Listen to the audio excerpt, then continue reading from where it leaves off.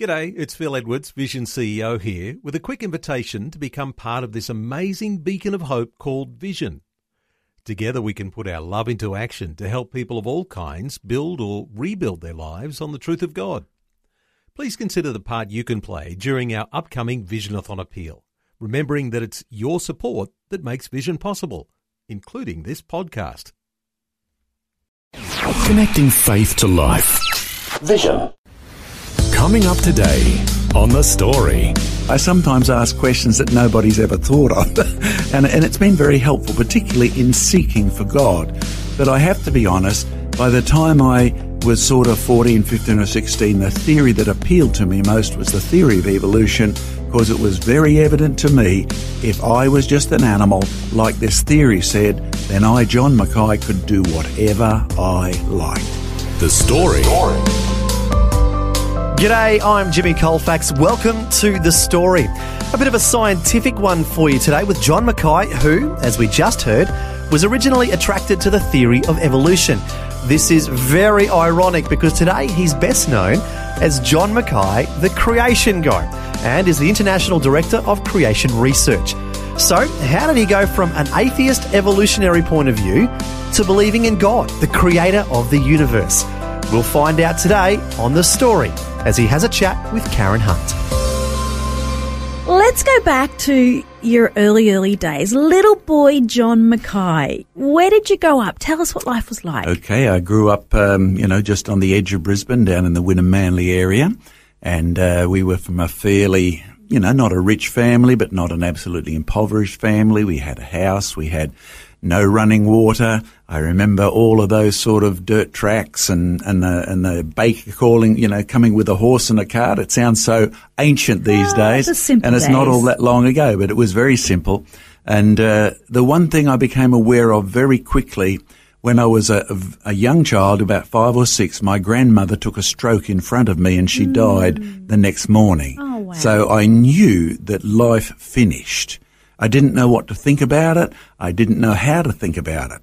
But I knew that she was and then she wasn't. And of course, in my days, it was very impolite to talk about death with children, so you couldn't ask anybody about it. But I just filed it away. And I really am grateful God's given me sort of an analytic brain. It annoys the daylights out of some people, but I find it very helpful. So I filed that away till later on. And that's a very young age to have to process such a thing. It was very young to have to process grandma dying. And then my grandpa, I discovered, who'd been very sick, actually died on the same day. Wow. But he'd been taken away from our house months earlier, and he'd always been old and sick in my impression, So there's factor number one. Factor number two, in my day, even if you went to a state school and you didn't go to church, because we had no major association with any church or anything, you couldn't avoid the impact of Christianity. So every morning the headmaster would say, let us bow our heads and let us pray, right? And so you got to know the words of the Lord's Prayer. So you had a vague knowledge about Jesus Christ and about God and about these sort of things. Surprise, surprise to those of you who are younger than sort of 40, we even had teachers who read us a Bible passage every morning, right? Because the schools, the public schools, ipso facto were Protestant schools and the private schools were largely Anglican or Catholic. So that's basically how the division was when we grew up in the ancient Australia. So you did gain an impression about there was a God. Now, not that you knew this God or knew much about the Bible or anything, but you had a vague awareness. So I couldn't ever say I was an atheist. I just wasn't a Christian. And, I didn't have a label for myself at all. Now, coming down a few years and looking back, it's been rather surprising because now I'm a Christian, I run a ministry, I travel internationally, and you sort of ask yourself sometimes, well, how did I get from there to here? And I still remember a dear old lady who I only knew by the name of Woggy, right? Now you think, what a name that is. But she said, I knew your mother when she was younger and I've been praying for her children.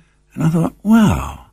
And I'd become a Christian by that time, which is why she told me. I thought, well, I know one thing. Yeah, I became a Christian in the end because at least one person was praying for me to know Christ. And I didn't know that when I became a Christian. So here's John Mackay, 5 or 6 years of age, parents or grandparents die, we need to shift districts. I lost all my friends, and that, of course, made you, in one sense, independent, but still with a knowledge of death and a knowledge that you were still alive. Yeah. And then later on, you find somebody in the background's been praying for me.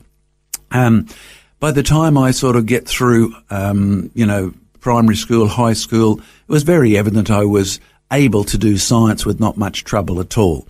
You always sort of scored up near the top of the class, and you loved solving things. And I still remember the first problem I ever tried to solve. What was that? Digging a hole in the ground, filling it up with water, and then wondering where the water went because there wasn't any hole for it to run out of. And I thought, that was at 5, by the way, and I thought, yeah, that's an interesting problem. Let me solve that. Yeah, this curious mind. Very curious. So I sometimes ask questions that nobody's ever thought of. and it's been very helpful, particularly in seeking for God. But I have to be honest, by the time I was sort of 14, 15 or 16, the theory that appealed to me most was the theory of evolution, because it was very evident to me if I was just an animal, like this theory said, then I, John Mackay, could do whatever I liked. I could steal, and I was fairly good at hiding evidence of anything I did. I knew one thing, I got caught once, and I wasn't ever going to get caught again. Yeah. And I have to say I used my brains to avoid being caught. Lesson learnt. Yeah, lesson learnt, that's right. Unfortunately, the wrong conclusion. But in the end, God caught me, but not how I would expect. Because by the time I'm sort of getting through high school, etc., and loving the theory of evolution and falling in love with the idea I don't have to be accountable, God, I felt now in retrospect, the Apostle Paul and I had something in common. Okay. I set out in the morning to read a book on evolution, my favourite subject. It was a university textbook. I had no intention of becoming a Christian in any way, shape or form, but God was just there waiting. An angel, I'm sure, with a big hammer or something to hit me on the head, was standing behind me, and I didn't know a bit. As I read through this book, it poked fun at the existence of God and at the Bible, and the arguments were so illogical. You know, as I read this science book, this guy's an international scientist, but he's being stupid. And then I felt, and I really have to say this now, I felt convicted to pick up a Bible. Wow. I didn't know those words in those days. I couldn't have used phrases like Holy Spirit compelled me or anything. Mm-hmm. I just felt, hey, this guy's making fun of a book. I better check what's in it. And I only had a beat up old Gideon's Bible, like the ones they give you at school, etc. And it was a King James one, so it was whither befores and what begot nots. And I found it really hard to sort of read through. But to cut a long story short, that's how John Mackay came to meet Jesus. And he changed me totally, like Paul, you know, he set out to kill Christians, and by the afternoon he's a saved man. And then God deals with him over the next 3 years and teaches him everything that he wants Paul to faithfully tell. And that's what God has done to John Mackay. And how old were you at this point? I'm sort of right near the end of high school. Okay. And of course from then on my study was turned around, and it was to, you know, this God has saved me. I know he's changed me, or at least changed my mind. He's changed my heart. I need to use my mind and my body and my capacities and my talents for him. So I remember a very early conversation with you. You mentioned going to university. You mentioned the science buildings and the inscription above the doorway as you entered that building. Tell our listeners what that was and what impact it had on you. Okay, one of the things that you grew up with, even in the Christianized society of my day, was the concept, well, science was over there and it dealt with facts, and religion was over here and it didn't have anything to do with facts. And science was separate from Christianity, and you knew, even when I became a Christian, it was very evident that, you know, evolution was the popular theory, even though it wasn't dominant like it is now. And anyone who believed in creation was a bit of a nerd. I'd become a Christian, I knew Jesus, and I knew what Genesis said, but I didn't want to admit that it actually had validity, even though I didn't want to reject it, okay? You go to university, you enroll in geology. You enter into the department, the science department. It's got the phrase, let there be light. It's got another phrase that says, what's that one? You shall know the truth and the truth will set you free. Yep. And there is a statement which I discovered were quotes straight out of Scripture. The trouble was they were mostly only half statements. The let there be light statement and God said let there be light. Yeah. Light by itself only tells you not quite in the whole darkness, but it doesn't get you out of the darkness fully. When you say the truth will set you free, it's only a half-truth. It's never true at all by itself, because the rest of the phrase is, when you become my disciples. And John Mackay had become a disciple of Jesus Christ, and that Jesus had set me free mentally, physically, and spiritually. And so I was encouraged to remember that these university academics actually had a Christian influence in their background, and I could run with it. But I'd have to run with it and say, hang on, here's where we started. How come we've got so perverted and end up over here with millions of years and thinking we're animals, when the God who told us those truths will set you free things actually created us in his image?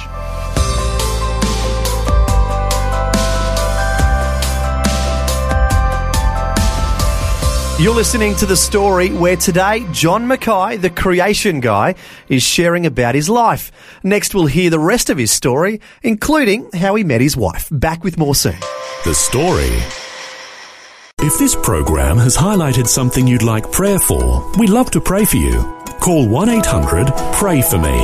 That's 1-800-772-936. It's a free call. Or text 0401 132 888.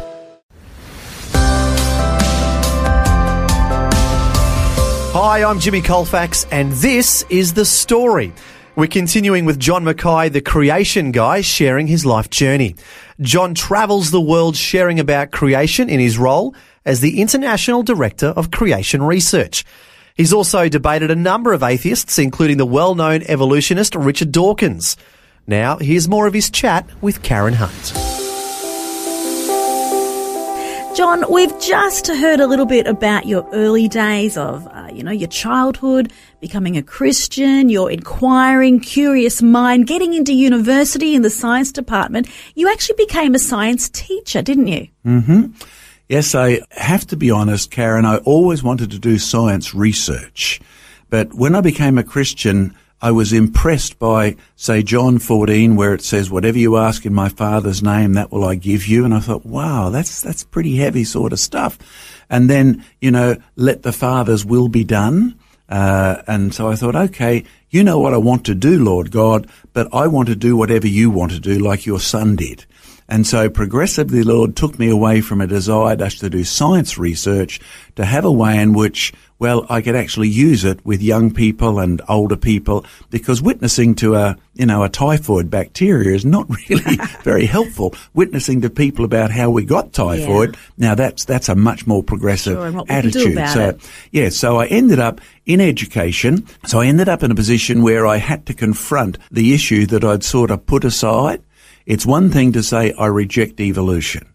It's another thing to be able to convince others as why, and it's an even bigger thing to say, now here's something to replace it. Yeah. So even though I'd left university, even though I was in a responsible position in education, I had to be honest, I was avoiding this issue. And my prayer was, Lord, whatever you do, don't put me in a position where I have to do this stuff. So you can imagine what God did, can't you? He put me right in the middle of where I had to actually address this subject. And so I thought, okay, God, I give up. I'm willing to do this. What would you like me to do? How can I do it? Now, at that time, we had one other person on staff who'd been struggling with this issue, knew about somebody, the evolution protest movement, which was really an anti-evolution movement rather than procreation. Mm-hmm. But they started to supply me with some literature.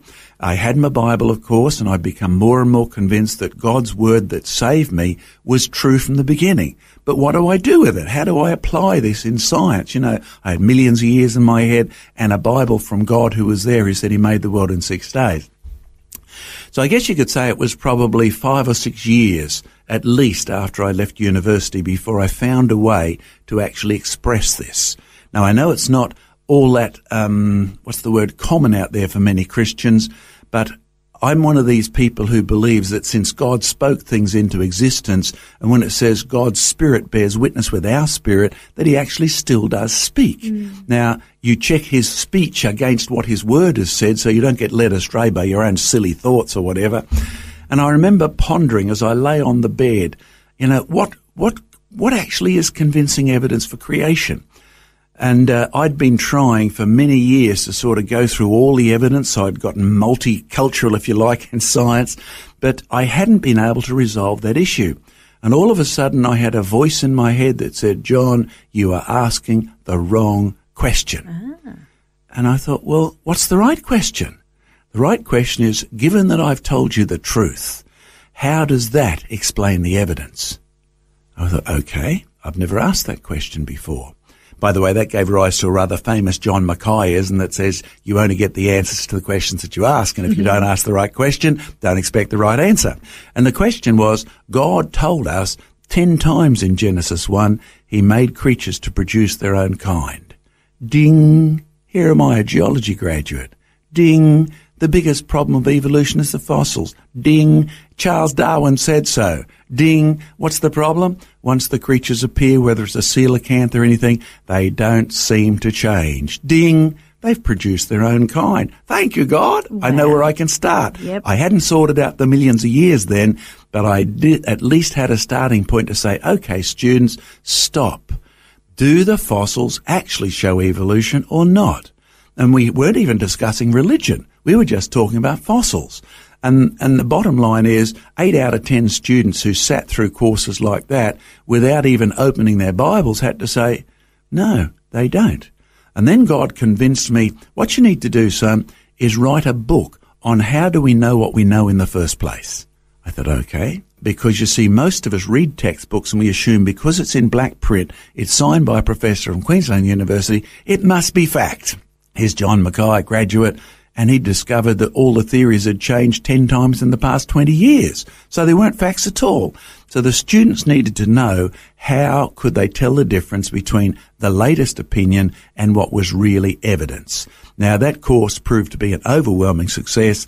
I ended up in the education minister's office, arguing that we should be allowed as teachers to actually give students this option. And I was absolutely flabbergasted when they said, okay. And this is in the state education department. That's right.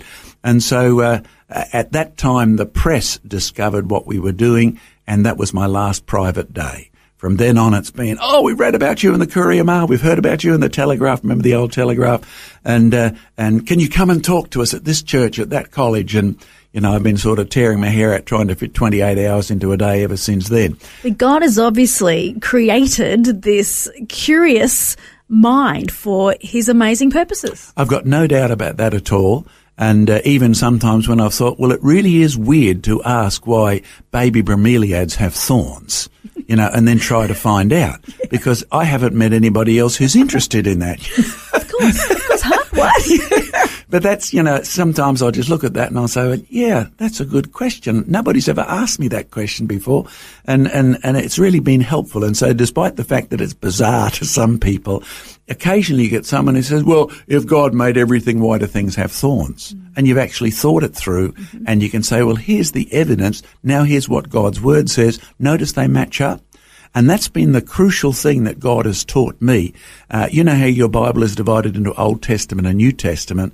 And to most people today, it's just Jewish opinion or Christian theory. But in reality, it uses a legal term, testament.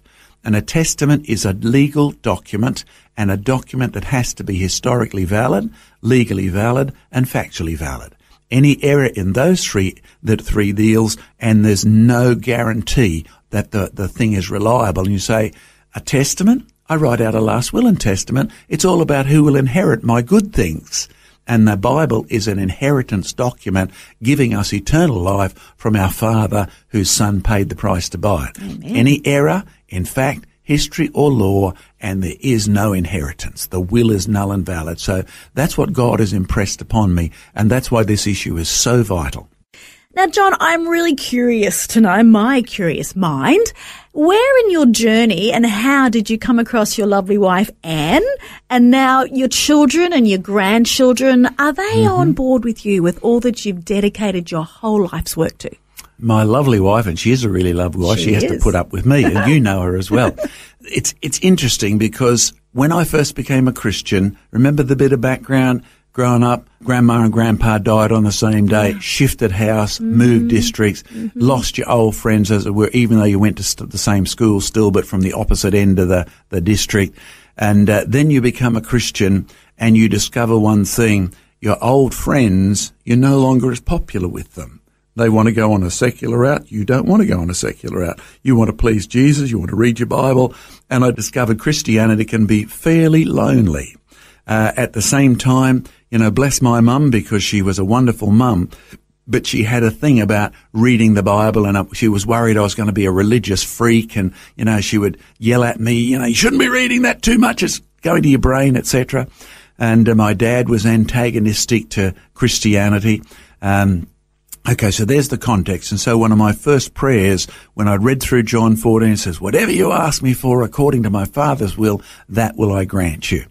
And I said, all right, Lord Jesus, this Christianity is a little bit lonely. I need a good woman.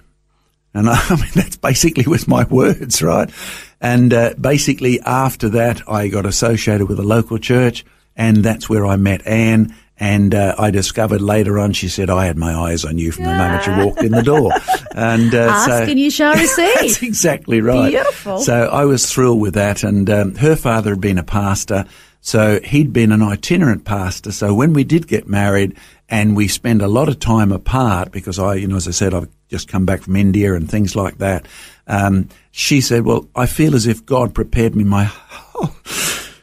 it's just so exciting. It's special. Yeah, it is. It really is. You just can't thank God enough for it. When we got married and I started to sort of travel all around the globe, it was just so exciting to see Anne. I feel as if I've been raised for this, because my father travelled a lot, and I got used to seeing my mum just say, well, we can trust Jesus in this, and we can rely on Jesus. And so she's proved a wonderful mother, a wonderful wife, and a blessing in the ministry. And she still tries to keep tabs on where I am around the planet so that everybody else can know, as well as wondering, do we have enough money and other books in shape and all those things. So can I encourage all of our listeners out there, make sure if you're a young man, you are praying for a good and godly woman, and particularly one who's like the church, because the church is supposed to be submissive to her Lord and Master, because he saved us. And you young ladies, if you want a good and godly husband, look for one who loves Jesus more than you, because he's called to serve Jesus as you're called to be his helpmate in this life, as you both serve the Lord Jesus. So she's been a real blessing to me. She's a good woman. God's a good God. Amen to that. You asked about kids and grandkids. I haven't come across any of them who are evolutionists yet, which is really good to hear. Really good. I'll be going to Victoria in a couple of weeks to work in a school down there, because my daughter is in charge of one of the sections in the school. She's a mum. Her kids are all at school now, so she's moved back into education. And so I'll be in that school teaching about God's handiwork in creation. And her son, Geordie, who's, I would have to say, he's like a chip off the grandpa's block. Because mini John Mackay. There's no doubt about that. No doubt about that. How old is he? Oh, he's just sort of growing on to grade 6 or 7. I can't quite ever remember which. But he's the sort of guy who sits with me and says, Grandpa, have you ever pondered the use of ramjets in the high altitude areas of Earth? I love it. And so they sit him deliberate with me, because no one else can deal with his conversation. But no, you will find that the impact of generation upon generation is absolutely vital. And that's why the scripture says, even in the Old Testament, Deuteronomy, teach your kids when you sit down, when you lie down, when you stand up, when you're out in the field. So we do deliberately try to make sure our children and our grandchildren and their friends get to see the wonderful things that God has done, as well as ponder about some of the hard things like thorns and thistles and weeds and struggles and divorces and you name it. So again, how many kids do you have? I have 4 kids and 12 3/4 grandkids. Another one on the way. Yes, another one on the way. Praise the Lord. They're one of the best evidences of God's handiwork, because, you see, people only produce people. We produce after our kind. We are living proof that Genesis is true. I also want to give a plug right now for your museum as well. You are really developing things there. Yeah, we sure do, Karen. So we have a creation garden museum. We have fossil collection there. It's a great time. You've been up there to have a dig, and it's even better since you were up there. So yes, we have a creation museum. It's up outside of Gympie. It's called Jurassic Ark, so you can find a lot more details. creationresearch.net, click museum, scroll down, click Jurassic Ark, and tell us you want to come and join us. It's a fantastic website as well. Now, for those who maybe haven't heard of Ken Ham, his role with Answers in Genesis, he's an Aussie, but he's currently in the US. He was my assistant out here for many years, or I was his assistant, take your pick. Teamwork. And he left to go to America in 1987, now runs the world-famous Creation Museum over there. In Kentucky. In Kentucky, that's right, US of A. And we did a DVD which is free online on our YouTube. Just go looking for Ken Ham and John Mackay on the YouTube. So Ken, an Aussie by birth, felt called to go to America where they could actually, have a lot more financial incentives there, the churches and the Christian things there, than we have in Australia. Sounds good, John. I've been chatting with John Mackay, the Creation Guy, the International Director of Creation Research. And again, a final time, your website is? creationresearch.net. That was Karen Hunt chatting with John Mackay, the Creation Guy. And as he mentioned, his ministry has a creation museum near Gympie in Queensland, creatively entitled Jurassic Ark. It is billed as the world's only outdoor creation museum, and it sounds like a great place to take the whole family and learn about God's creation. Well, thanks for joining us. I'm Jimmy Colfax, encouraging you to share your story with someone today. Next time on The Story. So everything was going as well as far as we knew, and then we went to the 20-week ultrasound scan, and the doctor called us sort of within a couple of hours after that and asked us to come in the next day, which is never a good sign. And when we met with the doctor, we learned that Stephen actually had a fairly rare brain condition, so it was just a total unknown for us from then on. Hannah Boland has had her share of tragic experiences, so it's surprising to hear that she's a stand-up comedian and only began doing comedy after going through many challenges. We'll find out how she reconciles tragedy and comedy next time. The Story. Just another way Vision is connecting faith to life.